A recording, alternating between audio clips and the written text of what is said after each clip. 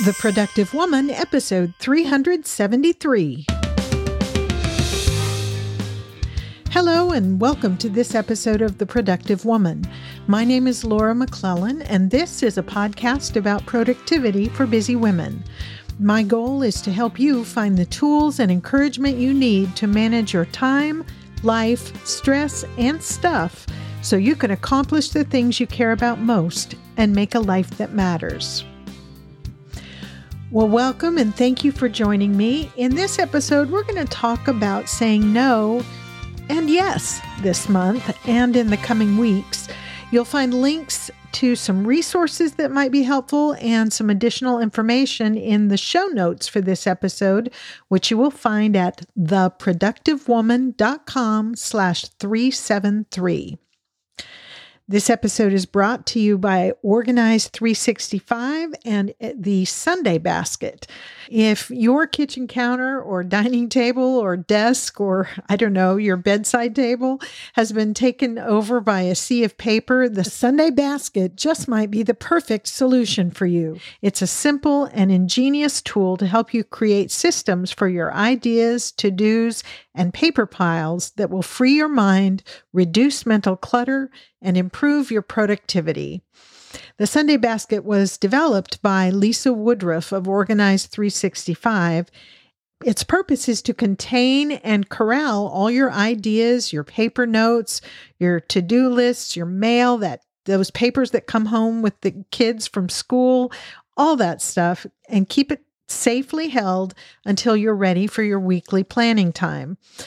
You may remember, if you've listened for very long, that Lisa Woodruff has been a guest on this podcast twice, most recently for episode 308, in which she and I talked about her book, The Paper Solution, which expands on, explains, and kind of develops the Sunday Basket system.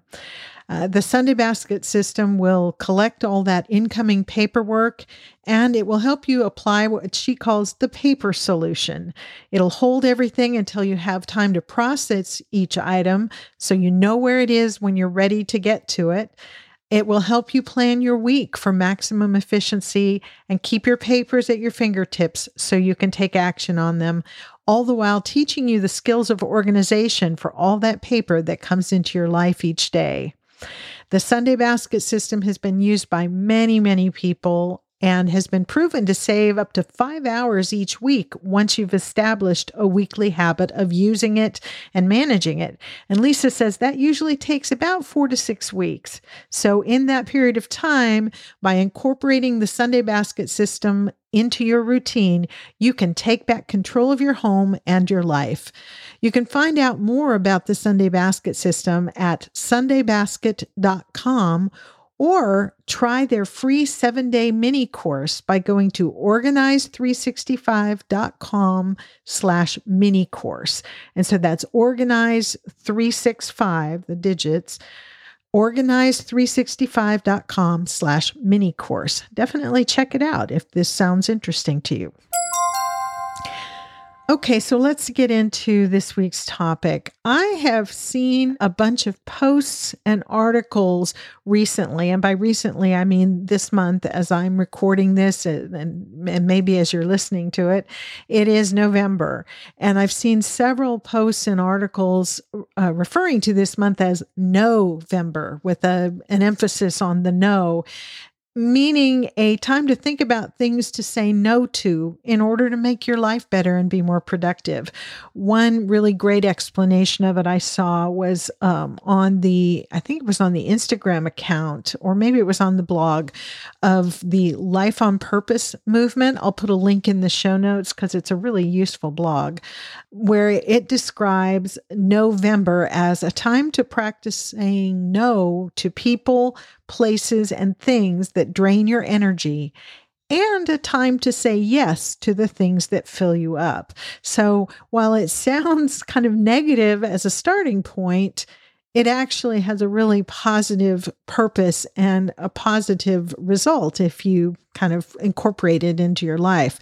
But seeing all these references got me thinking about some things that we can choose this month or any month for that matter, to say no to as part of our intentional pursuit of a meaningfully productive life, a life that matters as each of us defines it for herself.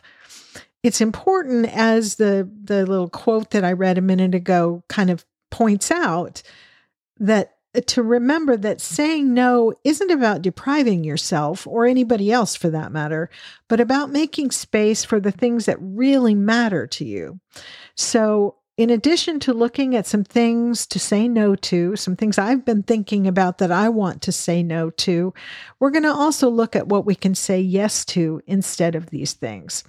So let's dig into just a short list of things that I've been thinking about, that, as I said, these quotes and these articles that I've read got me thinking about what I want to say no to and how I want to turn it around and make space to say yes to things that are better. So the first thing that I thought about as I was kind of pondering this is destructive comparison. I've quoted before a quote that comparison is the thief of joy. And I don't really know who said it. I've seen it attributed to author C.S. Lewis. I've also seen it attributed to former United States President Theodore Roosevelt. So maybe they both said it. I don't know. But there's so much truth to it, whoever said it first. Comparison is the thief of joy. It steals our joy from us when we are comparing ourselves, our homes, our life, our job, our, whatever to other people. And losing joy is not a good thing for our productivity, because there are tons of studies that show that joyful, happy people are more productive. So if we want to be productive, if we want to live lives that are meaningfully productive and that matter in the ways that are important to us, we need to say no to destructive comparison. Because one of the negative effects of comparison is that when we are watching others too closely and comparing ourselves to them, it can lead to a kind of envy, which can then drive us to pursue goals we don't actually care about. So we're spending time trying to accomplish or achieve or obtain something that actually, if we take a step back and really ponder it, we don't care about. We were just trying to, match somebody else. We maybe see someone with a certain home, or they've decorated it a certain way, or they have drive a certain car, or have a particular job, or if their family life is, different, we think, than what we have, or just their life in general. And something in us, maybe something unconscious, maybe we're not really aware of it, but something in us thinks that we need that too.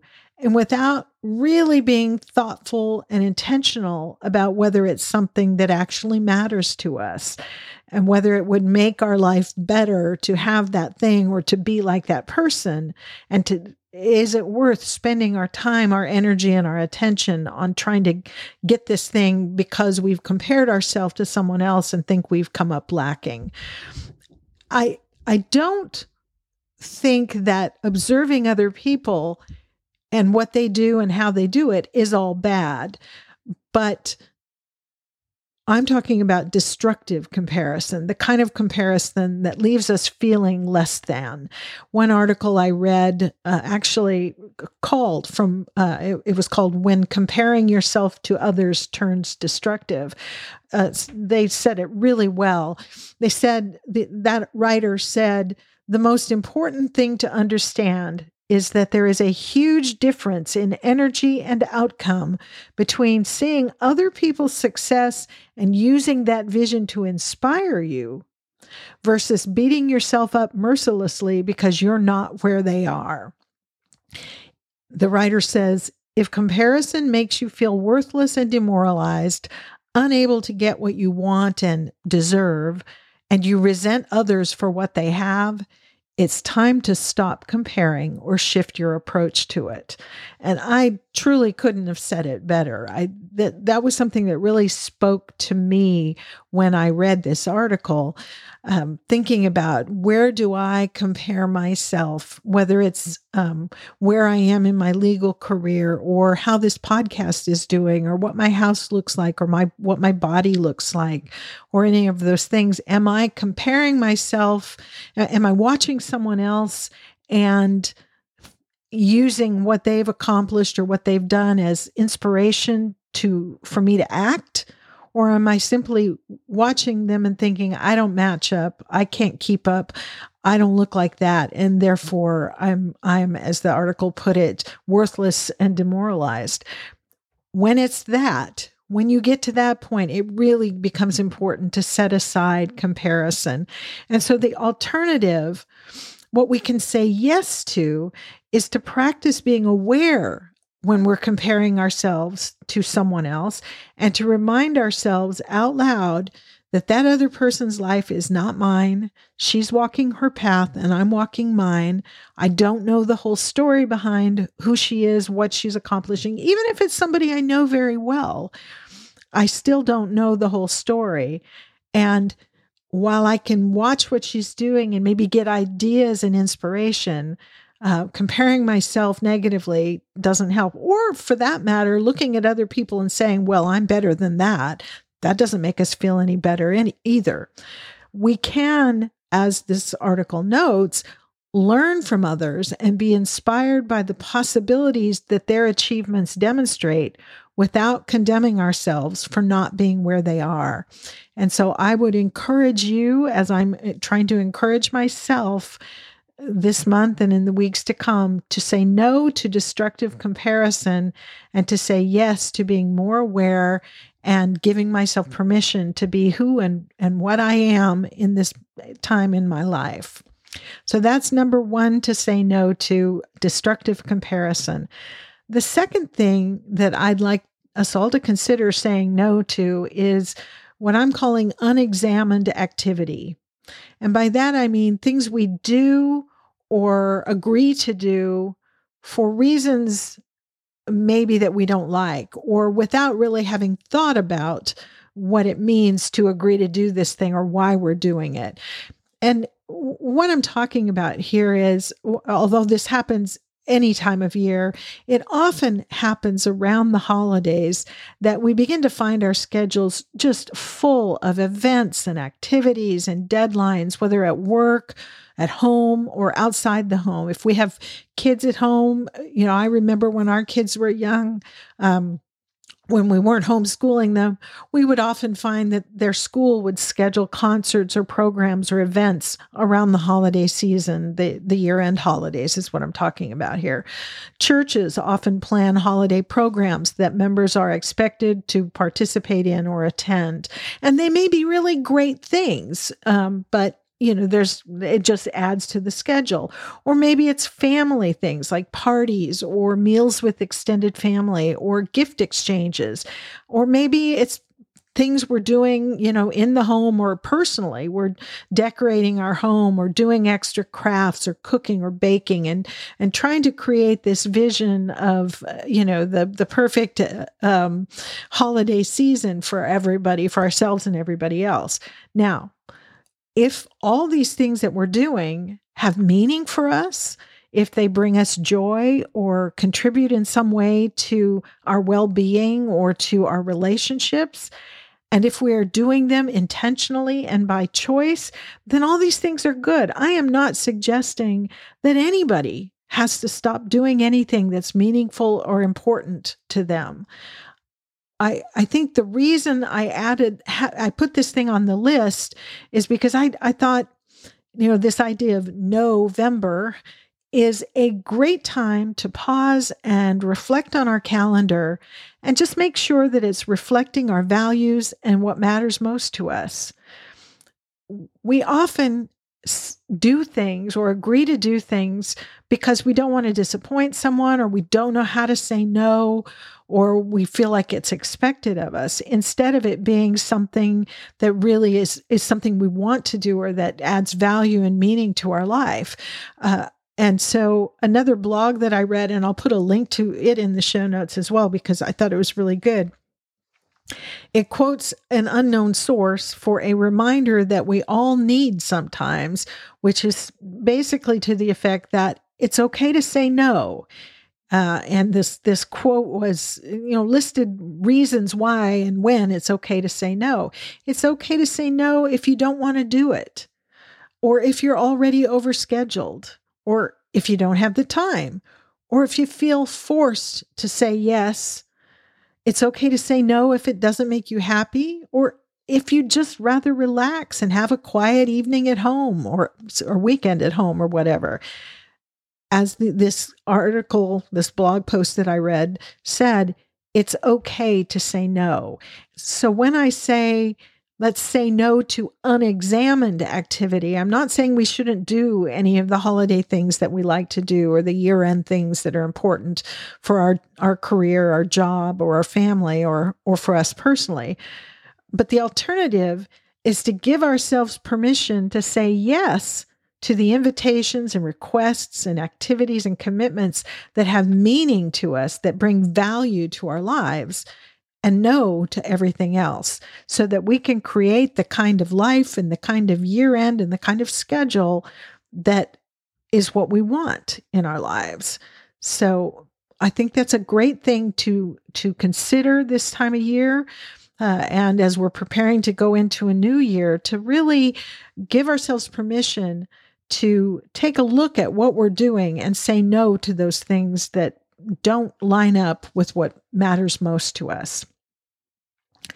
Number 3 on my list, I want to say no to overspending. And I invite you to consider that as well. And I'm kind of laughing as I say this because, it's year end and the holidays are coming, and we have 5 grown children and 9, is that right? 9 grandchildren. And it would be easy to spend lots and lots of money. But I want to try some different things this year. And so I want to say no to overspending. I'm not saying that I or you should say no to spending at all, but to overspending, and whatever that might mean for you and for me. It's interesting because I think that whole idea of destructive comparison can lead to overspending as we try to keep up with or measure up to the people we're watching and comparing ourselves to. And so that can lead to this overspending. In addition, many of us use spending money as a way of sort of dealing with or not really dealing with uncomfortable feelings, emotions, and that sort of thing. What life coach Brooke Castillo refers to as buffering. She talks about how some people buffer their uncomfortable emotions by using food or alcohol or other substances or work, or any number of things. Some of us buy things to make ourselves feel better when we're feeling, less than or anxious or bored or, whatever. Some of us buy things to make up for a perceived lack elsewhere, maybe out of boredom, or maybe buying lots of stuff for kids to alleviate that mom guilt for working too much. Or some of us buy things to try to please or impress other people. And I think most of us don't do any of these things intentionally. We just find ourselves doing certain things without really having thought about why we're spending the money, why we're doing this thing. And so the alternative, what I would say, if I'm going to say no to overspending, we can say yes to is being more conscious of what we're spending and why we're spending it. We can say yes to making a budget, say for the holidays, for gift giving and that sort of thing, and sticking to it. We can certainly say yes to doing the work to address those uncomfortable emotions and to find alternative ways to soothe our feelings or our boredom. There are some great thoughts on this idea of avoiding overspending in a post on the Life on Purpose movement website, which I mentioned that website earlier. I'll put the link to it in the show notes. But one of the things that I saw that they said on that website that I thought was really good as you're out, spending money and thinking about buying something, one of their tips was, if you didn't need it before it was on sale, you don't need it now. And we could get into this whole thing about, money and saving money by buying things on sale and shopping sales and stuff like that. But this one really kind of spoke to me, as I have a tendency to, it's on sale, I need to get it, because look how much money I'd be saving. But it really is true. And I thought this was a good reminder for me, certainly, and maybe for you as well, that if you didn't need it before it was on sale, you don't need it now. And so spending money to buy something that you don't need just because it's on sale isn't saving you a penny. So anyway, that's just as kind of a side note. The third thing I want to say no to this month and in the coming weeks is overspending, and instead say yes to using my money more consciously and intentionally for things that matter more. Kind of related to that, but a little bit different, is number 4. I want to say no to mindless accumulation. And this kind of goes on the same thing. Those of us who spend money, who buy things because getting something new, or having, as my husband will tell you, happens probably more often than it should, the Amazon truck pull up in front of the house, to get that kind of jolt of good feelings and excitement of getting something new, without really thinking about, do I need this? Why do I need this? What am I going to do with it? In the article I was just mentioning from the Life on Purpose movement site, another thing that they said in that article was, you don't have to own things to enjoy them. And I thought that was interesting. And in the article, she goes into, I think the author is Erica Lane, who founded the Life on Purpose movement. I might be wrong there, but in any event, she talks about ways you can enjoy certain things without owning them and filling up your space with them. She also points out something we all know, and we've talked about on this podcast many times, that everything you buy becomes something you have to manage. Everything you buy is something you have to clean or maintain, move around, find a place for, walk around if it's if it's cluttering up your space. And so it behooves us to say no to mindless accumulation. Again, I'm not saying you shouldn't buy anything or that I shouldn't buy anything, but be intentional about it.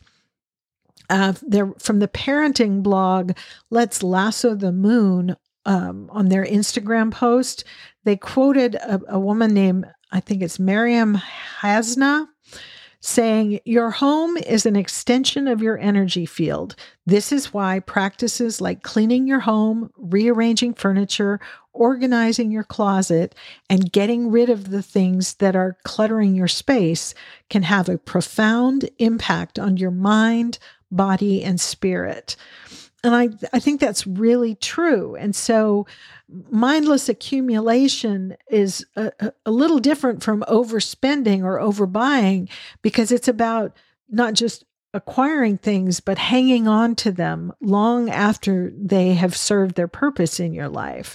And so I want to say no to that. I want to be quicker to let things go, not just quicker to not buy things, but also quicker to let things go that are taking up space in my home, my office, my head, and making room for the things that matter more. So if I'm saying no, if we are saying no to mindless accumulation, we can say yes to being mindful about what we own and why we own it. And so maybe instead of acquiring things, we can invest time and money in experiences rather than objects, for ourselves, for our children, for those we give gifts to. Saying no to mindless accumulation Doesn't mean just for us personally, but for everybody in our circle. We can maybe help them accumulate less stuff by giving experiences or arranging for experiences rather than objects. It's easy to go on Amazon and, buy some neat thing and have it shipped to someone you love as a gift. But maybe a better gift, I'm just, I've been thinking about this because we're, heading into the Christmas season here. Maybe a better gift would be to take the time and thought to create an experience, whether it's an outing, maybe I want to schedule some kind of special event with one or more of my granddaughters when they come to visit or when I go down there, instead of buying them something else. Just a thought. So that's one thing we can say yes to when we say no to mindless accumulation. We can invest in experiences rather than objects. We can also say yes to start thinking before you buy and decide before you pay where the item will go. In other words, don't buy it unless you have a specific home for it.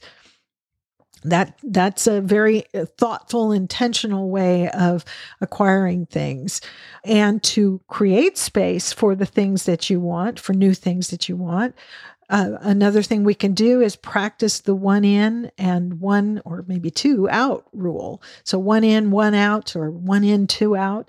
And you can decide for yourself what categories to exclude, but the idea is if you buy a new thing, something else has to go. So if you buy a new white blouse, one of your other 10 white blouses has to find a new home for someone else, or whatever. For me, right now, I'm not going to follow this rule for books. I have the space for them. I love books. The books that I own bring me joy. I read them. I pull them out and reread them. And I have plenty of space for them. So I'm not going to practice that 1 in, 1 out rule for my books. But there are other things that I can definitely do this for. Clothing items, decor items, kitchen gear.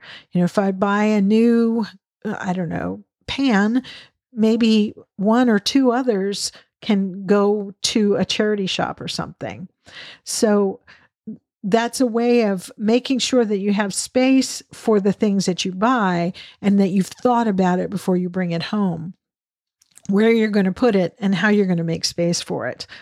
If you have a lot of a certain category, whether it's clothes or books or children's toys or kitchen utensils, anything like that, decor items, consider planning time to purge that category of things and do a little good in the world by donating the items, the excess items that you have that are in good condition, to a charity that can make them available to someone who can use them. Maybe extra clothing to one of those programs that helps prepare women for new jobs.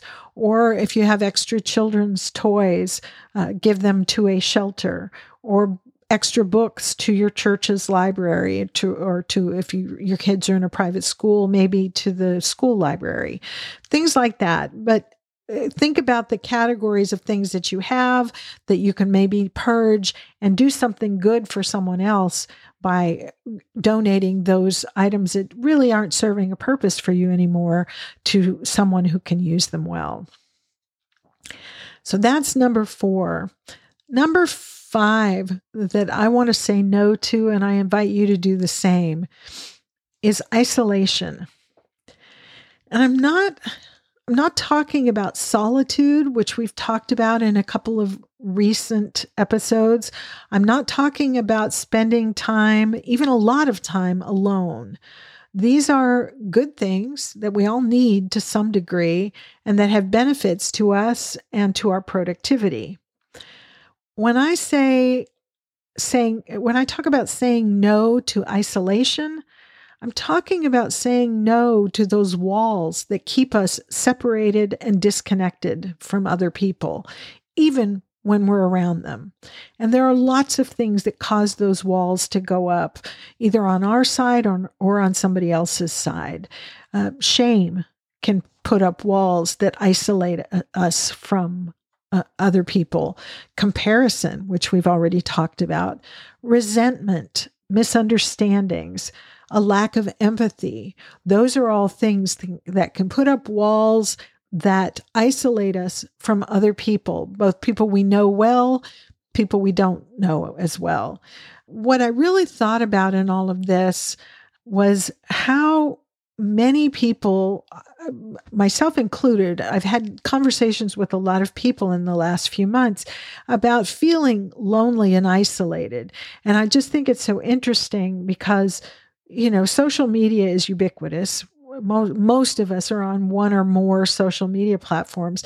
And you would think social media would enable conversations with a broad circle, even a broader circle of people than we could actually ever interact with in person. And yet it seems to do the opposite. One article about loneliness and its impact on workplace productivity notes that 61% of Americans reported that they felt lonely in 2020. And more than a third reported feeling a general sense of emptiness or disconnection from others when they are at work. And I thought that was very interesting. One study a few years ago out of the University of Pittsburgh here in the United States focused on young adults between the ages of 19 and 32. And it found that, and I'm quoting from an article about it now, people who reported spending the most time on social media, more than 2 hours a day, had twice the odds of perceived social isolation than those who said they spent a half hour per day or less on those sites. The article goes on to say, and people who visited social media platforms most frequently, 58 visits per week or more, had more than 3 times the odds of perceived social isolation than those who visited fewer than 9 times per week. Isn't that interesting? Because you would think that people who are on social media interacting with the people there would feel more connected rather than less. But the truth is that's not the case. Now, the authors of this study warn us that the results don't necessarily mean that we should all stop using social media, because it does have some benefits, connective benefits and that sort of thing. And they acknowledge that more research is needed to understand the reasons why this was the case and how it translates to other age groups. Because as I mentioned, this particular study looked at adults between the ages of 19 and 32. But we have all experienced the negative aspects of social media, feeding feelings of inadequacy, heated and often insulting arguments with people you know and even with people you don't know. If you haven't participated in those, I would bet you've seen them on social media. The truth is that social media, and even something that became so common over the last year or so because of the COVID lockdowns and, working from home and everything, video conferencing on services like Zoom or Teams, even that cannot replace face-to-face connection with other human beings. I read a really interesting Forbes article titled "Loneliness is Crippling Workplace Productivity. Here's the Leadership Prescription." And that article cites one study's findings that, and I'm quoting here, respondents who interacted with others daily, for instance, had an average loneliness score that was nearly 20 points lower than those who never did. And that same article quoted a man named Dan Schawbel, author of a book called Back to Human: How Great Leaders Create Connection in the Age of Isolation. So he's calling this the age of isolation.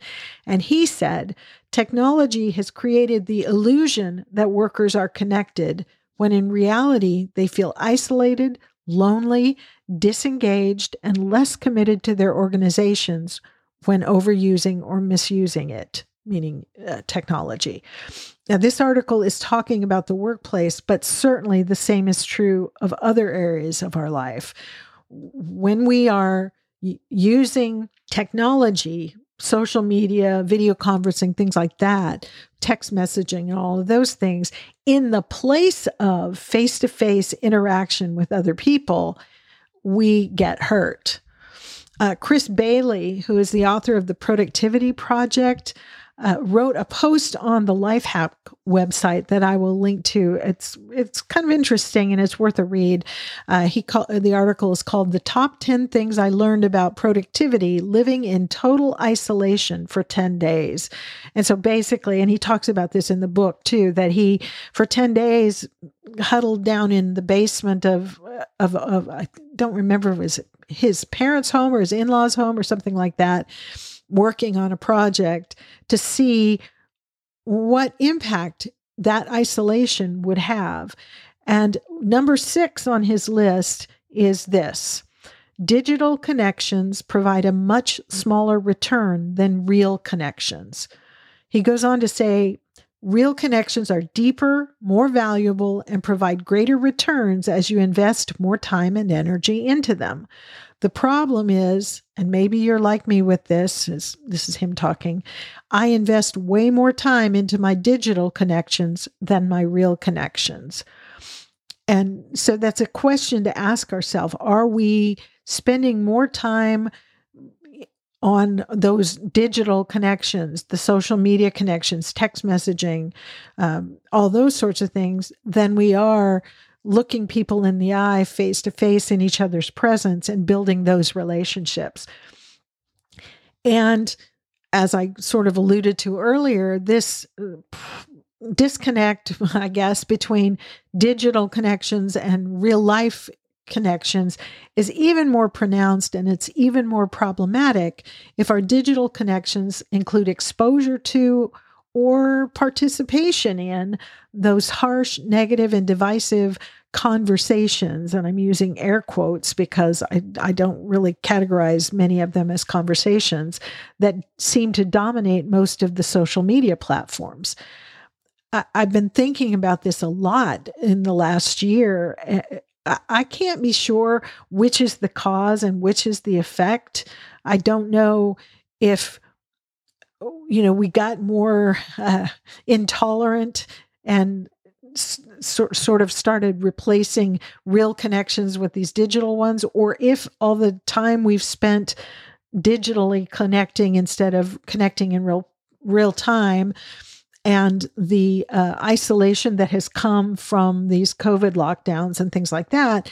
I don't know if that's caused what I'm seeing, but what I've seen is we seem, as a people, as a society, to have lost our ability to empathize with or even to tolerate people who don't believe as we do.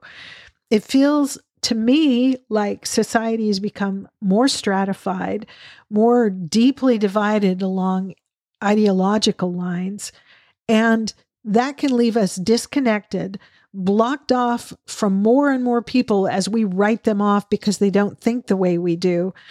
And our circle of acceptable people gets smaller and smaller. And I personally want to say no to this isolation and this disconnection. And in place of that, I want in the weeks and months to come to say yes to listening more, to listening to understand rather than just waiting for my opportunity to tell them how wrong they are. So listening to understand rather than to refute. I want to say yes to not being too quick to dismiss people who think differently than I do. I want to say yes to opening my heart and my home to more people, to both broaden my circle and to go deeper with some of those people. I want to intentionally make time for in-person time with the people I love. I think in particular of my mother, who lives not far from me, but I hardly ever see her. We connect pretty regularly with text messages and things like that, but it's not the same for all the reasons I've just talked about. I want to do something about that. I want to say yes to sitting in a room with my mom and talking with her about her life and mine and connecting with her before it's too late, frankly. And finally, number 6, the 6th thing I want to say no to, and I encourage you to say no to, is surrendering your power. And this is not as woo-woo as it might sound. What I'm talking about here in particular, there's lots of ways where we give up our power and our autonomy to make our life mean what we want it to mean. But the one that's come to my mind lately, I guess just from personal experience, is passive worry. That is stewing about things that I either can't or don't do anything about. And I have a tendency to do that. And I know I'm not the only one. And in this context, I've been thinking a lot about that span of control concept we talked about with Carrie Lorenz in episode 365. If we are thinking about things outside our span of control, if we are thinking about things we can't do anything about, then by definition, we're not taking any productive action about the things that are within our span of control. And as a result, we see ourselves as powerless because our thoughts are focused on things we actually don't have any power over. And so what I want to say yes to instead of this is taking action. Same issue, sort of tied in with this whole passive worry about stewing about things I can't or don't do anything about, is the only phrase I could think of, or the term I could think of for it, was resignation. That is, being resigned to things being a way I don't want them to be, giving up my ability to make a change. In doing that, I surrender my power to do something. And it's the same issue. It happens when I am focused on things I can't do anything about. And there are lots of things in life we can't control or even do anything about. We can't change other people. And sometimes we can't change our circumstances, at least not, immediately. But rather than dwelling on those things, which means we are surrendering our power over our own life, we can instead turn our minds to figuring out what we can do. So instead of surrendering my power and worrying passively or giving up hope that anything can be done, when we catch ourselves worrying, we can pause and ask ourselves, okay, yep, that's right, I can't do anything about that. What can I do right now? And find something, no matter how small it is, that's within our power to do, and then do it. And we begin to take back power. And maybe it's something little, maybe life is just crazy and chaotic. And maybe the only thing we can do is, empty the dishwasher or make the bed or, something that seems so small. But in doing that, we are reasserting our power over our surroundings and taking control back into our own hands. And that builds momentum over time. I really believe it does. And it's far, far more productive than sitting around thinking about, meditating on the things that are going on in the world or in our lives that we can't do anything about. And I want to say no to surrendering my power and say yes to taking action in the areas where I can.